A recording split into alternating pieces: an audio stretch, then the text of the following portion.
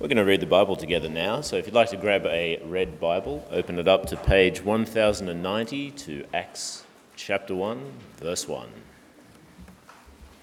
Page 1090 of the red Bibles.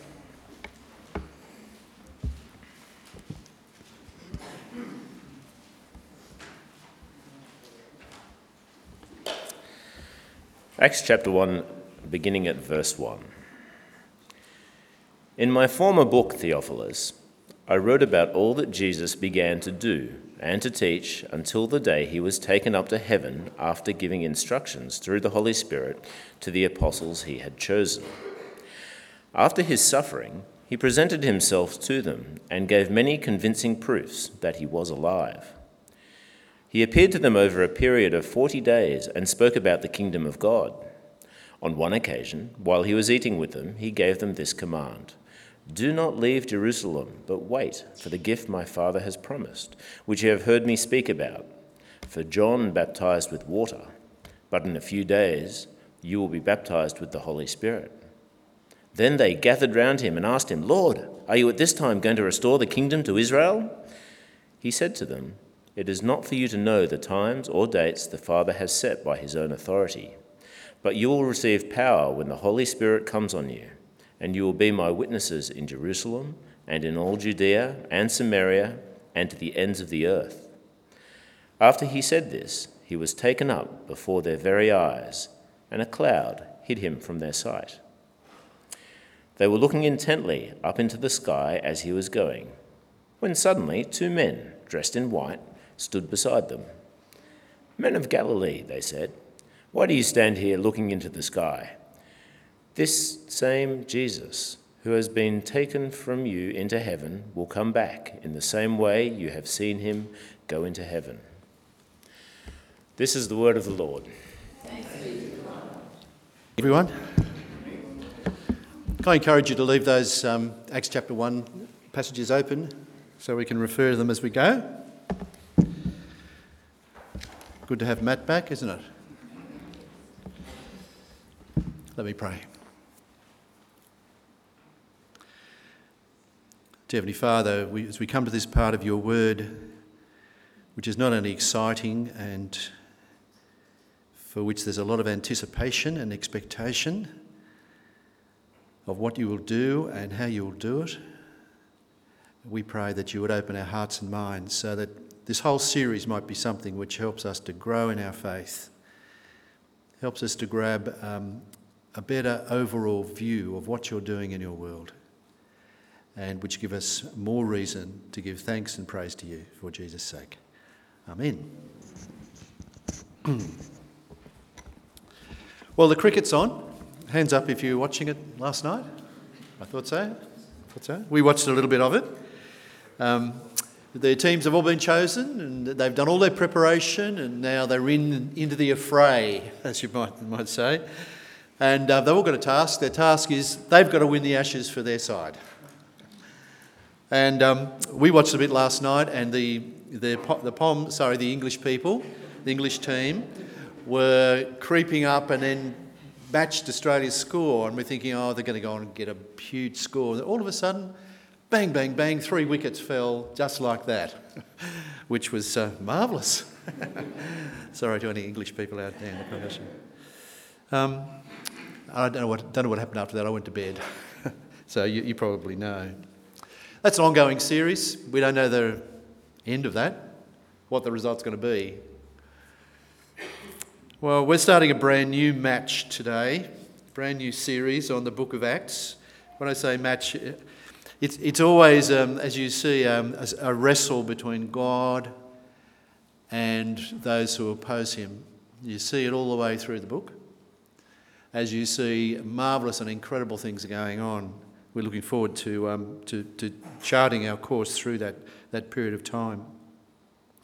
We won't be watching it live, of course, like the cricket, but I suspect we will still get caught up in the action as we watch God, if you like, take spiritual wickets and change the course of many people's lives. On occasions thousands at a time, on occasions one at a time, but many people's lives. And this sermon's a bit different today. It's really designed to try and help us get into the context of Acts so that we can appreciate the rest of the series. So if it's a little bit different, that's just the way it will come over. Now, there are a few things we need to just sort of get hold of before we move on. And the first thing is this, that Acts is really Luke part 2. When Luke wrote his gospel, he had in mind another book coming out of it. I don't know who you love to read, but often I'll read a book and it's obvious that it's pointing towards another book, and I haven't found it, so I go looking for it, and then I'd read it if I can find it. And it makes a lot of sense. Well, Luke wrote Luke, and then he wrote Acts. So he wrote both. So if you go right back to the beginning of Luke, where he so carefully points out to you and me that what he's writing is utterly reliable, that applies not just to the gospel, but to Acts as well. You will have noticed in the beginning of Acts that was read, that Andrew read out for us this morning, that he referred again to Theophilus. And the beginning of Luke, he refers to Theophilus. Theophilus, if you like, is whoever he is and whatever he did, he's the one Luke says he's writing for, as well as the rest of us as well. Let me just take you back to the sort of points he made as he wrote that first book, his gospel. He claims to be an accurate and reliable historian. You know, that's been doubted in the past. Some Christian writers said, no, Luke's a really poor historian, you can't rely on anything that he writes. But historically, step by step by step, as they uncovered archaeological digs, the names of places and which had dates on them and references to cities and who was in charge of Judea at what time, they started to see that the one who had the history under control was actually Luke. So Luke's actually a reliable historian. He says to us that to get the material that we have in Luke and in Acts, he went to the original eyewitnesses so that they could tell him exactly what happened and he could gather the truth about Jesus. He was at pains to do that. He says he carefully investigated everything from the first. Carefully investigated. He wrote in an orderly sequence, which is good. Somebody who likes order. I can understand it better if it's ordered. And his aim was to give Theophilus and everyone who read the book certainty about what they were teaching. So that was his aim. He wanted you and me to be certain that as we read Luke and we read Acts, we are reading reasonable, accurate, fair history, historical accounts. That's the first thing. Acts is Luke part 2. Now the other thing we just need to keep in mind is that this account, it makes a fairly brief reference to the ascension of Jesus. The ascension, we're not going to talk about the detail of what it meant in that today, but just to say that the ascension was really the boundary between Jesus' ministry while he was physically there on earth and Jesus' ministry after he had gone to be with his Father in heaven. So Luke and Acts is all about Jesus' ministry. That's the fundamental focus of those books. It doesn't suddenly change from Jesus' ministry in Luke to the ministry of the disciples in Acts. It is Jesus' ministry all the way through. Remember what he said to Peter? After Jesus had confessed him to be the Messiah, the Son of the living God, Jesus said, on your confession, I will build my church. And that's what he was doing in Acts. So, it forms the boundary. So Luke's gospel finishes with the ascension of Jesus into heaven, and Acts effectively starts with the ascension into heaven. Luke's gospel is the account of Jesus' ministry physically, his birth, death, resurrection, and also during those 40 days, 50 days after his resurrection, where he kept coming and going to heaven and to earth. as he appeared to his disciples. Remember, sometimes just one of them, sometimes to the 11, on one occasion to 500. He kept coming and going. But the ascension marks the point where he stops coming and going. He goes to be with his Father in heaven. And he comes to us in a different way. He comes to us through his Holy Spirit from that point on. But he's exercising his ministry, only it's now from heaven. That's important just to get that under our view as well. So let's check on Luke's focus on the apostles as he works through them in the rest of chapter 1. Can I just say that, okay, you might, when you read the book of Acts, you say, well, who's Acts? Well, what's that all about? Well, if you want a long but probably accurate title for the book of Acts, you could have something like the Acts of the ministry of Jesus by his Holy Spirit through his apostles. Or just call it the book of Acts. You can choose. But that's really what it means when we say the book of Acts. So, that brings us to chapter 1, verse 6 to 8. Now here we come to the heart of this little passage and to the heart of the entire book. Can I put it that way? It's so important that we see what's being, how the apostles are being commissioned here. Verses 6 to 8, and particularly verse 8. You will be my witnesses. Sent, under our theme, sent to be my witnesses. That's the commission Jesus gives them, and that's the motivation for the entire book. Now, we'll talk more about its implications in a sec, but before Jesus could develop that and apply that and just, in a sense, dig that in with the disciples, he had to put them straight. He had to put them straight. If you have a look at verses 6 and 7, the apostles come with this question: Lord, will you at this time, in other words, now, restore the kingdom to Israel? And they probably had expectant faces as they said that to Jesus. And you can just hear Jesus, in a sense, groaning and saying, oh, you still don't get it. You still don't get it. What are they saying? They're asking him, will what we had before be given back to us now? The nation of Israel, with its physical boundaries over this area of land that was so well known historically, are we going to get that back under your leadership? And is Israel going to become the focus and the centre of all of historical narrative now, as we felt it was before? And are you going to do it now? And Jesus qualifies and corrects what they're saying by saying this: no. Because I've been teaching, and Luke refers to this, I've been teaching you for the last 40 or 50 days and for the 3 years that we were together previously about the kingdom of God. And I taught you that the kingdom of God is not about a spatial area. It's about wherever God applies his rule to the hearts of people.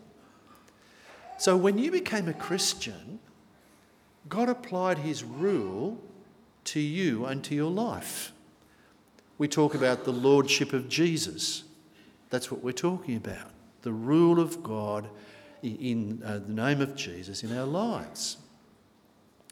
Now that happens every time somebody becomes a Christian. God extends his rule, and that's what he's doing across the world, extending his rule so that wherever his spiritual rule is affected, there his kingdom grows. They needed to understand that. The other thing was, Israel, which had been so prominent in the Old Testament, has now morphed into the world in this context. They're not going to be preaching the gospel, being Jesus' witnesses in Israel alone. But do you see what he says to them? You will be my witnesses. Where? Just in the suburbs of Israel? No way. in Jerusalem to start with, but then in Judea, out a circle around Jerusalem, in Samaria, further out the circle around Jerusalem, and to the ends of the whole earth. Your message is not just to the Jews and the people of Israel, your message is to the world. And they needed to just grasp that at heart before they could really do what he was asking them to do. And that's important for us to understand. Jesus' message, his truth, his call to you and me to be witnesses in this is to everybody.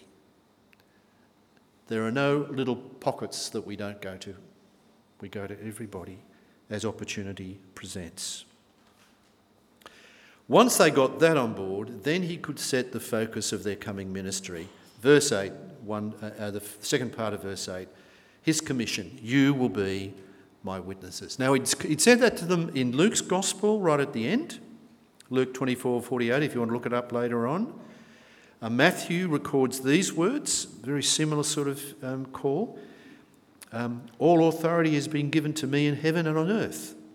Go therefore and make disciples of all nations, baptising them in the name of the Father, Son and Holy Spirit, teaching them to observe everything I've commanded you, and remember, I'm with you always to the end of the earth. And as we were reminded earlier on from John, behold, I send you. Behold, I send you. Same theme in all the Gospels. Here it's made so crystal clear. I was driving, I went into Parramatta one particular time. I'd borrowed somebody's car to do it. I just forget what I was doing. But I was going home in one of the back streets, and as I approached a crossroads, a car came the other way.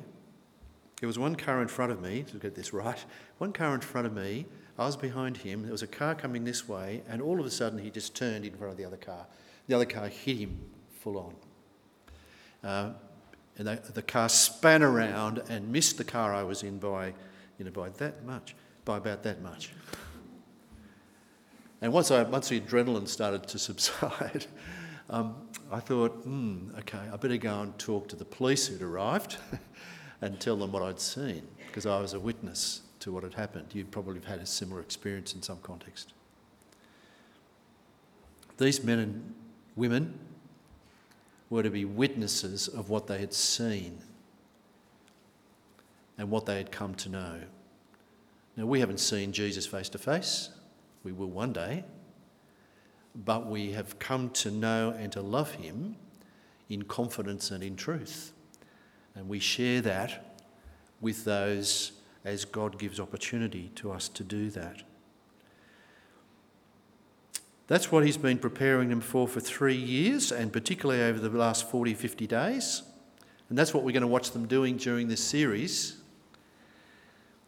And we're going to see powerful, moving sermons from some of the key leaders. We're going to see them unyieldingly taking a stance for Christ. We're going to see people's lives turned upside down. And we're going to see a new and vibrant church growing. And all this will be in the face of a growing anti-Christian voice and sometimes violent opposition to the name of Jesus. Rings a bell, doesn't it? Is that not the time in which we live? A growing anti-Christian voice and sometimes violent opposition to the name of Jesus? It seems to me as we read through Acts that in so many ways the community and the time of Acts parallels our own. And so we can perhaps more easily see the applications of those scriptures to our time. But here they are. You can imagine their growing sense of expectation. Jesus has been telling them that God has something incredible he's about to do. They don't know the details. They have this strong expectation, probably nervousness as well. What's this going to involve us in? How are we going to cope with this? God has in mind something really, really big. We can see that. We just don't know what the detail is. And Jesus tells them they have to wait. And he makes them wait for 50 days before anything happens. Well, as they waited, they prepared. And preparation for them meant three things. We'll finish with this. I think there's good hints here for us as we prepare to be better witnesses to Jesus. The first thing is they needed to understand the time frame. There they are, they're standing there looking up into heaven. Jesus has just gone into heaven. They've seen him on the cloud, and the cloud has, I think, special significance. The Old Testament, God was in the cloud. We're not going to talk a lot about that right now, but there they are. They're standing there and they're looking up almost as if to say, well, hopefully Jesus will be back in, a day or two, like he has been doing. That wasn't to be. And they're challenged by the two angels who appear next to them. They address them, and as they address them, they give them a time frame for the period in which they are to be witnesses. They say to them something along these lines. You've just seen him go right now. He will return the same way. Until Jesus returns, witnessing to Jesus is your ongoing task. So don't stand around, get on with the job. That's the gist of what they say. It must have sort of made the disciples stand up a bit. Oh, okay. But that's what they said. We cannot stand postulating what could be. We are to get on with the job. We've been called and commissioned by Jesus to be his witnesses. That's what we're to do. Get on with the job. Now, we know that the apostles were wonderfully faithful in doing that. The record tells us that. And we know that after they had died and gone and spend their eternity, continue their eternity with Jesus, we know that generation after generation continued to do what they had been doing. Many came to know and love Jesus. And that's all open-ended. We bring that all the way through to our own generation. We're caught up in the same time period, the period between when Jesus left and when he will come back. That's the period in which witnessing goes on. It's called the Age of the Spirit, and it's given other titles in the Scriptures, but that's the period of witness. And remember what the apostles preach?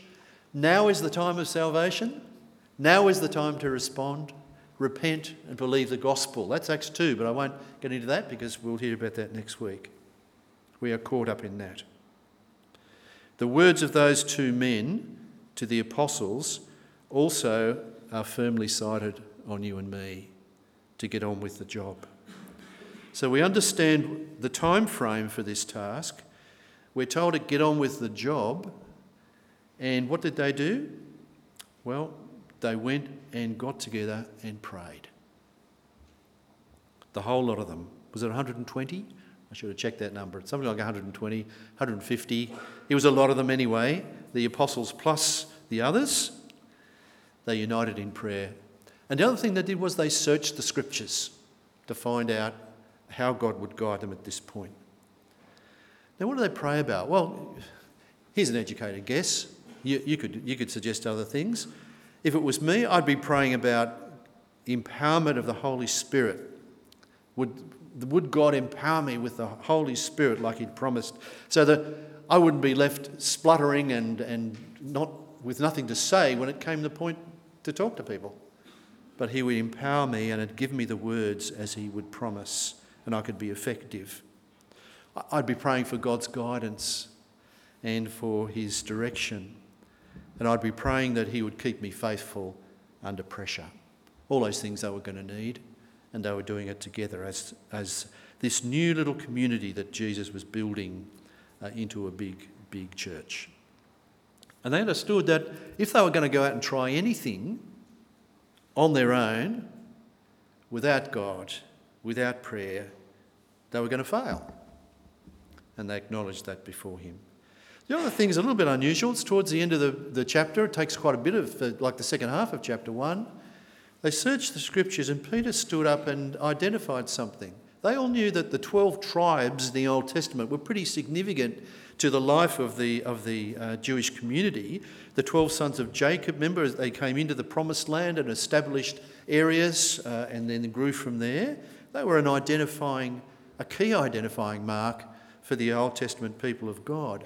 And Peter recognised, along with the others, that he and the 12 apostles were an identifying mark for the New Testament people of God.